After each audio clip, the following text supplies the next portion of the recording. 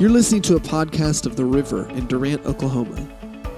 We hope that what you're about to hear will bless you and empower you to live the life that God has called you to live. We hope that it will strengthen you in faith and that it will help you better understand and better recognize who you are in Christ Jesus. It's good to see all of you here today. I want to announce to the River Church that this is the largest crowd we've ever had here at the River since we've been here in 3 years.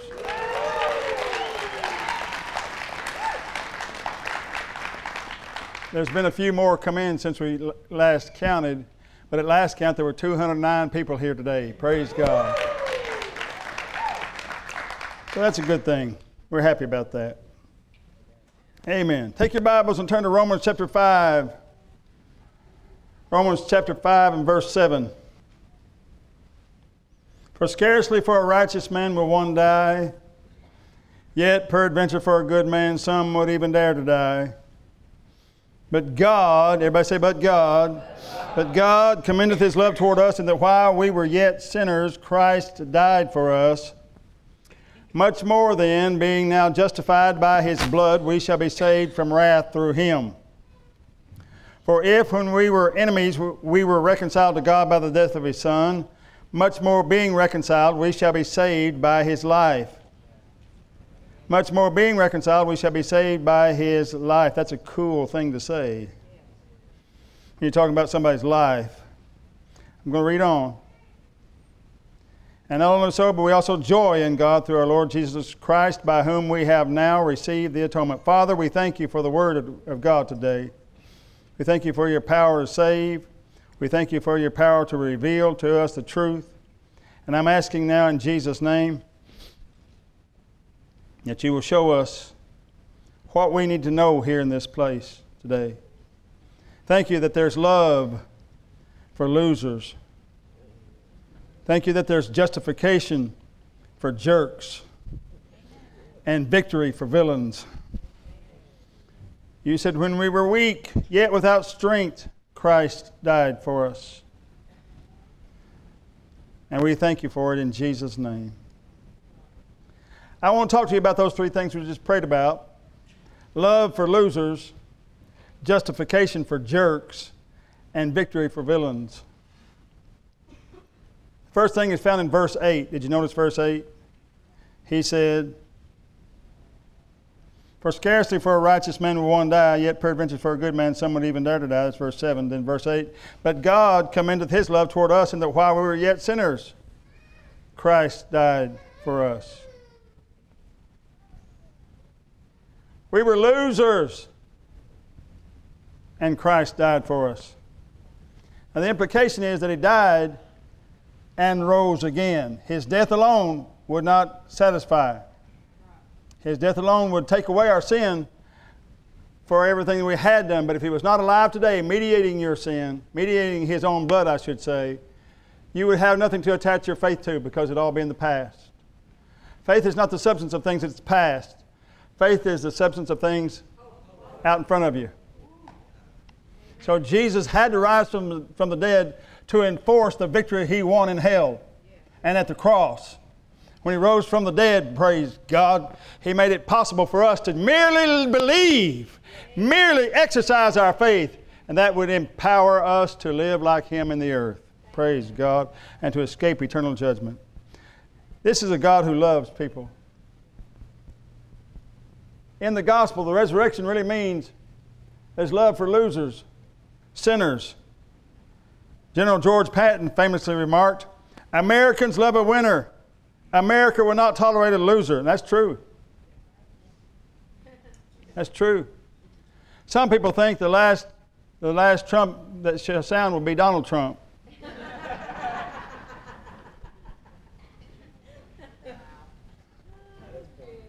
Because they think he's a winner. Vince Lombardi said, show me a good loser and I'll show you a loser.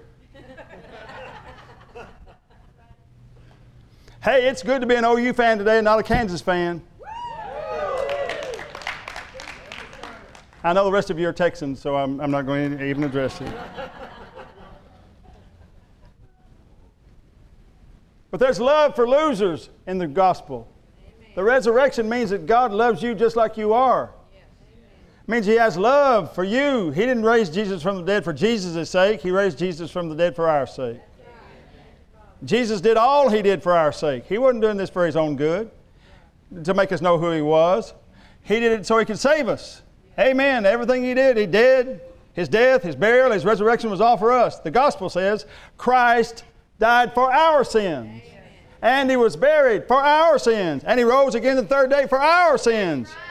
Right. 1 Corinthians 15:17 says, if Christ be not raised and you're yet in your sins and your faith is vain. You hear that? His resurrection forgives you just as much as His death does. His resurrection forgives you just like His death does. I said His resurrection forgives you just like His death does. It's all part of the same package. It all works together. But we knew this was coming because we read the Old Testament. Well, in fact, in the New Testament, there's plenty of it too. Like Noah got drunk. Abraham lied about his wife twice. Isaac lied about his wife. Sarah laughed at God. Moses murdered an Egyptian. Rahab was a harlot. Gideon was full of fear. Jephthah made a foolish vow. Samson had serious problems with lust and anger. Eli failed as a father.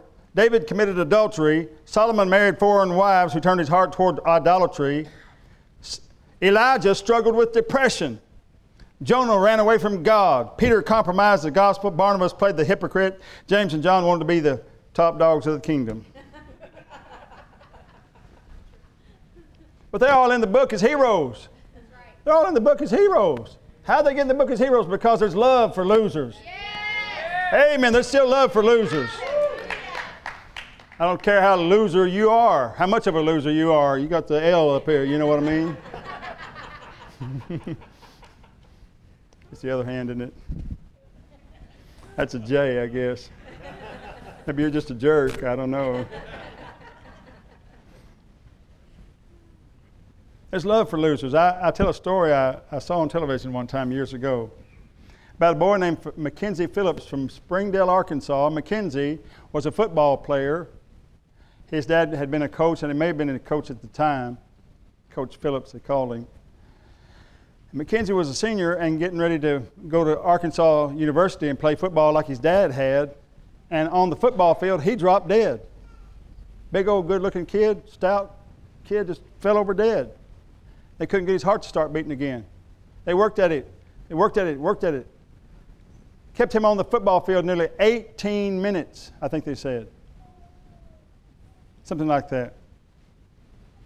2 shots of adrenaline straight to his heart, and he wouldn't wake up. They got the paddles out. Clear! Nothing. Did that 4 or 5 times. Could not get this boy to defibrillate. Finally, they loaded him up in the ambulance and hauled him down to the hospital, which was just a mile away from the football stadium. Anybody know where Springdale, Arkansas is?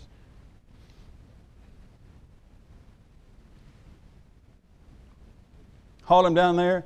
They took him in an emergency room, and they're working on him. Feverishly working on him. 20 minutes have passed, 22 minutes. It gets dangerous about that time, you know, like he's never coming back, and if he does, he won't be there. Finally, they all stopped, and the monitor flatlined. Beep.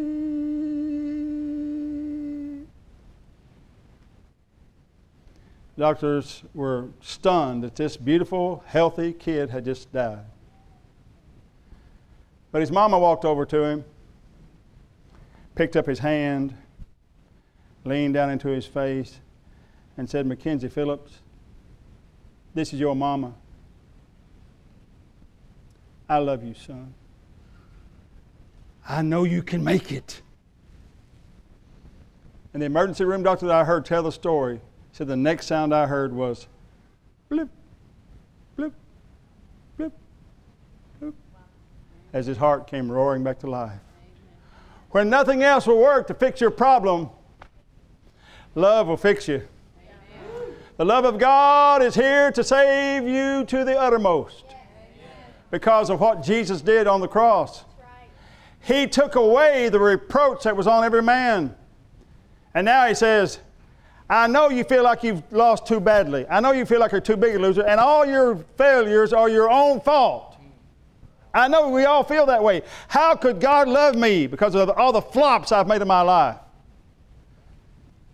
Amen. He loves losers. I can't explain it. He just loves losers, because when God loves a loser and that loser turns into something, it shows that He really did it all Himself. All of your successes. How many of you have been saved by grace through faith? Then you know this. You know that the successes you have in your life are not because of you. The successes you have in your life are because of a good God who loves you just like you are.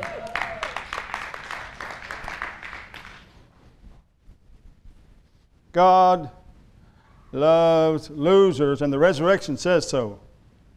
1 John 4:10 says, herein is love, not that we loved God. And I love that definition.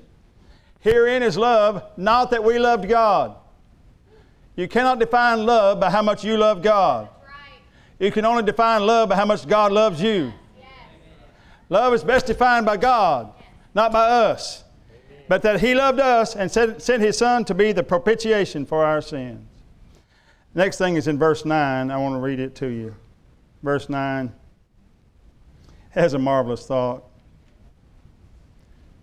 But God commendeth His love toward us, in that while we were yet sinners, Christ died for us. That's verse 8. And verse 9, much more then, being now justified by His blood, we shall be saved from wrath through Him. So justification for jerks. Justification for jerks. There's some people I know that I don't think deserve heaven. They're mostly in my wife's family, but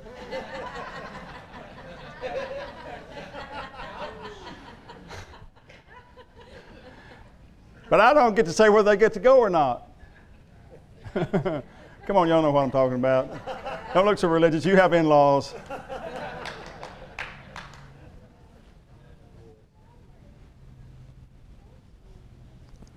Justification for jerks. God finds a way to say it. I was working for the Santa Fe Railroad years ago. I was raised over there on the railroad, Santa Fe. Got a job out of Gainesville, Texas, riding trains. Sometimes I didn't ride the train so much, I just worked in the yard and we ran the switch engine to build trains. I could do both things with my seniority. But there was a guy there that worked for me, that worked on the railroad with me, named Danny Blagg. Danny Blagg was the toughest man I ever met. I'd met some tough guys being raised on a farm in a rough little town called Thackerville, Oklahoma, where you either went into the ministry or went to prison. It was pretty bad. Thank God I chose right. But Danny was a tough character. Loved to fight. Oh, he loved to fight. He was big, he was bad, had a gravelly voice like this. This is the way he talked. Like he'd been wrestling, or something, and they chopped him in the throat or something. And I witnessed to almost everybody I ever worked with, just about everybody. I could not let it go without talking to them a little bit about Jesus, trying to get them to think about the Lord. Get them in church, get them saved, and won several guys to the Lord through that. Just witnessing, just telling them. Your friends want to hear from you about Jesus. Yeah. They don't know they do. So that they're going to act like they don't. But deep in their hearts, they'd really like for somebody to lead them to Christ. They really would. And I'm sitting with him one day. I had never witnessed to him because I was afraid of him. You would be too if you saw him. And knew his reputation. Some of you might not, but Jason might not, but some of us would. And anyway, I sat with him one night. We're having our dinner in the middle of the night. We're on a night shift. And he said, "John." Yeah, Danny. You speak in tongues. Oh, God, I thought, oh, here I'm giving my life for the gospel right here. Right here, it's over for me. I said, you know, I had about 1,000 thoughts in 2 seconds. You know what I mean? I'm sitting there chewing, thinking, trying to make that chew last long enough as an excuse not to talk.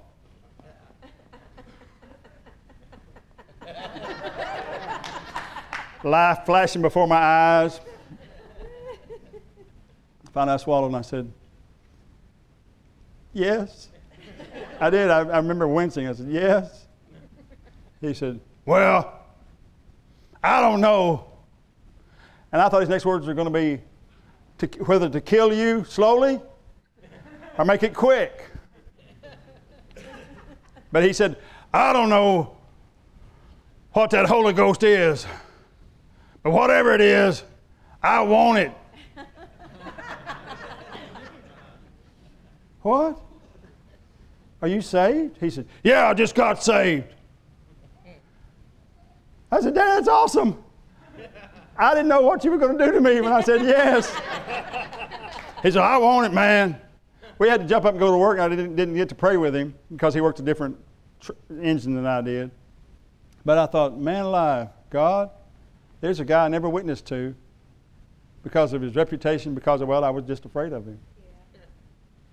Anybody know what I'm talking about? Yeah. That person you think is least likely to want to hear what you have to say is just the right jerk for justification. Justification isn't for the just. Justification is for jerks. That's good. That's good. That's right. Justification is for jerks, like many of us were. Amen. He's not talking about somebody who died for the righteous. He says God justifies the ungodly. God who justified Romans chapter 4. It's amazing. Let's just turn there. Romans chapter 4 and verses 4, verse 3, 4 and 5. Let's put those up. Well, what does the scripture say? Abraham believed God and it was accounted to him for righteousness. Next. Now to him who works, the wages are not counted as grace, but as debt. Read on. But to him who does not work, but believes on him who justifies the ungodly, his faith is accounted for righteousness. I don't believe on a God who justifies the godly. I believe on the God who justifies the ungodly. Because if he justifies the godly, you can't call it grace. You call it getting paid for what you did. When he justifies the ungodly, who simply believe they're justified, that's what we call grace. Come on, somebody say amen. Amen. And number 3 is found in verse 10. Let's turn to verse 10. For if when we were enemies, we were reconciled to God by the death of his Son, much more, being reconciled, we shall be saved by his life. What that means is victory for villains. We were his enemy.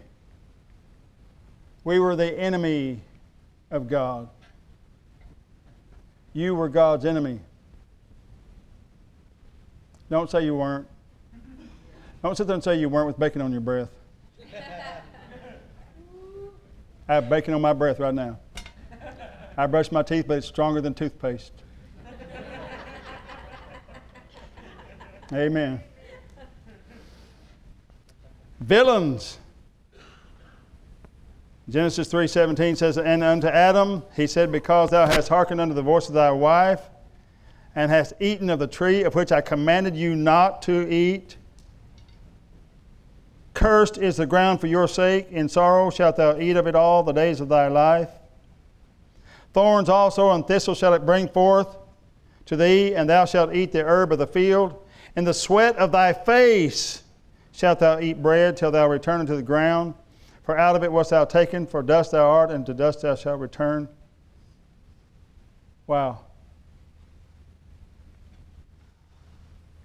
This great villain called Adam, our great-great-great-great-grandfather. We are all closely related. We're all very much kinfolk because of this dude. And he was a villain.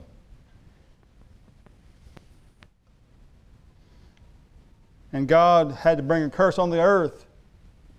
He never cursed man, but he did curse the ground which he tilled, which is a direct attack on Adam's ability to make a living. Did you notice that? A direct attack on his ability to make a living. The curse of poverty is a manifestation of the curse on the ground. The curse on the ground is manifested in poverty, and poverty is rampant worldwide. Yes, it is. Rampant worldwide. Some of you have escaped poverty. If you're an American, you pretty much escaped poverty. You think you haven't because you got bills to pay. But all you got to do is drive around the cities of America and see the beggars. Any country that has fat beggars has escaped poverty.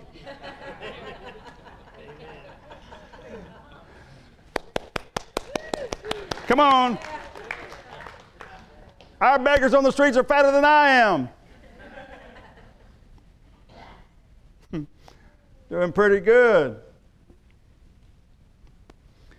The only mention of a crown in the Gospels is a crown of thorns. I'm going to try to tie something together for you you've never heard me say. The only mention of a crown in the Gospels is a crown of thorns. And now notice this. Verse 19 of Genesis 3, he says, "In the sweat of thy face shalt thou eat bread, till thou return to the ground." The sweat of your face. Luke chapter 22 and verse 44. Would you put that up there for me, please? Luke 22, 44. I don't have it in my notes. I need you to put it up on the board. Luke 22, 44 says, come on, Luke. That's all it takes. If that's all it takes, I'm going to fire the guy in the booth. Just kidding, Israel. Just kidding. And being in agony, he, Jesus, prayed more earnestly. Then his sweat became like great drops of blood falling down to the ground. Most theologians, most interpreters, most historians believe that this is a condition called hematidrosis that Jesus was experiencing at the moment. It doesn't say that his sweat was like blood. It was indicating that his sweat was bloody. It was red. And Matthew 27, 29, and 30, it says they plaited a crown of thorns and put it up on his head. You don't have to turn there. Plaited a crown of thorns and put it up on his head, which went across his brow. He's sweating so you don't have to sweat. Everything he did, his blood was in his sweat to redeem you from that curse. Woo, that's good right there.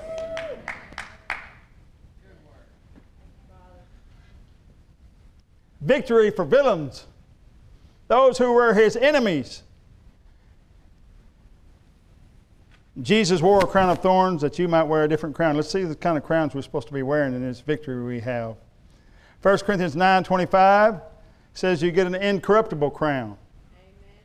Philippians 4:1 says a crown of converts. 1 Thessalonians 2:19, a crown of rejoicing. 2 Timothy 4:8, a crown of righteousness. James 1:12 says a crown of life, and I like this last one. 1 Peter 5:4 says a crown of glory. Now hang on. So I'm just going to try to tie something together for you. I would like you to put Haggai chapter 2, verses 7, 8, and 9 up there for me. Haggai chapter 2, verse 7.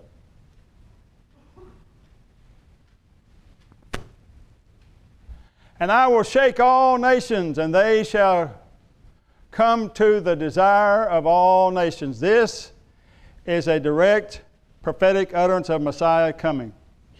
And when Jesus comes, he's called the desire of nations.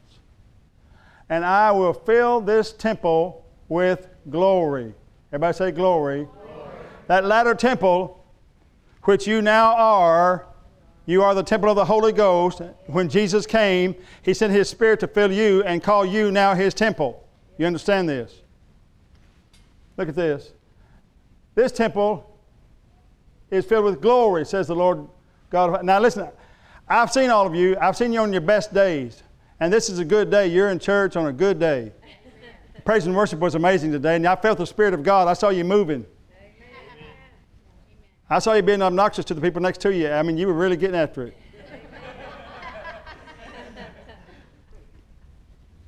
But you weren't glowing. I didn't see anybody glorying. That's what glow means. I didn't see any Shekinah glory this morning. Not that we couldn't. I said, not that we couldn't. Yeah. But I didn't see it here this morning. I want you to read the next verse and just take this in context. What he says after he says glory. The silver is mine and the gold is mine, says the Lord of hosts. Read the next verse. The glory of this latter temple shall be greater than the former. What in the world is he calling glory? He says glory, gold and silver, glory. What is he calling glory? If you know anything about scriptural interpretation by context, what is he calling glory here? Gold and silver. I didn't write it. I'm just pointing it out to you that it's there. And he's talking directly about the church. It is the will of God for you to rise above poverty and be blessed and have the victory of a villain. For you to be blessed, I speak a blessing of prosperity over you today. It is the will of God for you to rise above poverty and live in prosperity under the power of the blood of Jesus shed for you. He took that curse, He bled that sweat so you could live above it all, so you could live in blessings and prosperity. He wants you to understand all He's paid for you to have. You are the temple of the living God. I got to tell you something else I want to show you. The resurrection says you can trade, and you can trade up. How many of you have ever inadvertently, probably, traded down? I saw 3 people that are divorced raise their hands. I'm just kidding. How many of you really, not talking about your wife, how many of you have inadvertently traded down? Let me see your hands. I've done it one time. It made me so mad. I traded an Audi for a Mercury. A newer Mercury, but not near the car. The resurrection says you can trade up. You can trade ashes for anointing. I'm going to take you from A to Z. Stay with me. You can trade ashes for anointing. You can trade brokenness for blessing. And when you hear one that touches you, say amen. You can trade condemnation for comfort. You can trade disaster for deliverance. You can trade exhaustion for energy. You can trade fear for everything, fear of everything for faith in God. You can trade grief for grace, hatred for healing. You can trade the impossible for the immeasurable. In short, you can trade junk for joy. The resurrection says you can trade up. You can trade the keys to nothing for the keys to the kingdom. You can trade lousy living for liberty. You can trade misery for miracles. You can trade narrowness for the nations. You can trade oppression for opportunity. The resurrection says you can trade up from poverty to prosperity, from your quandary to quietness. You can trade up from religion to righteousness, from stumbling to stability, from troubles to triumph. You can trade up from ugliness to usefulness, from violence to virtue, from worries to wisdom, from excommunication to extraordinary living. In trade with God, you get youthfulness for yuckiness. You get His Zoe for your zero. Amen. I know not what course others may take, but as for me, I'm trading up. God bless you.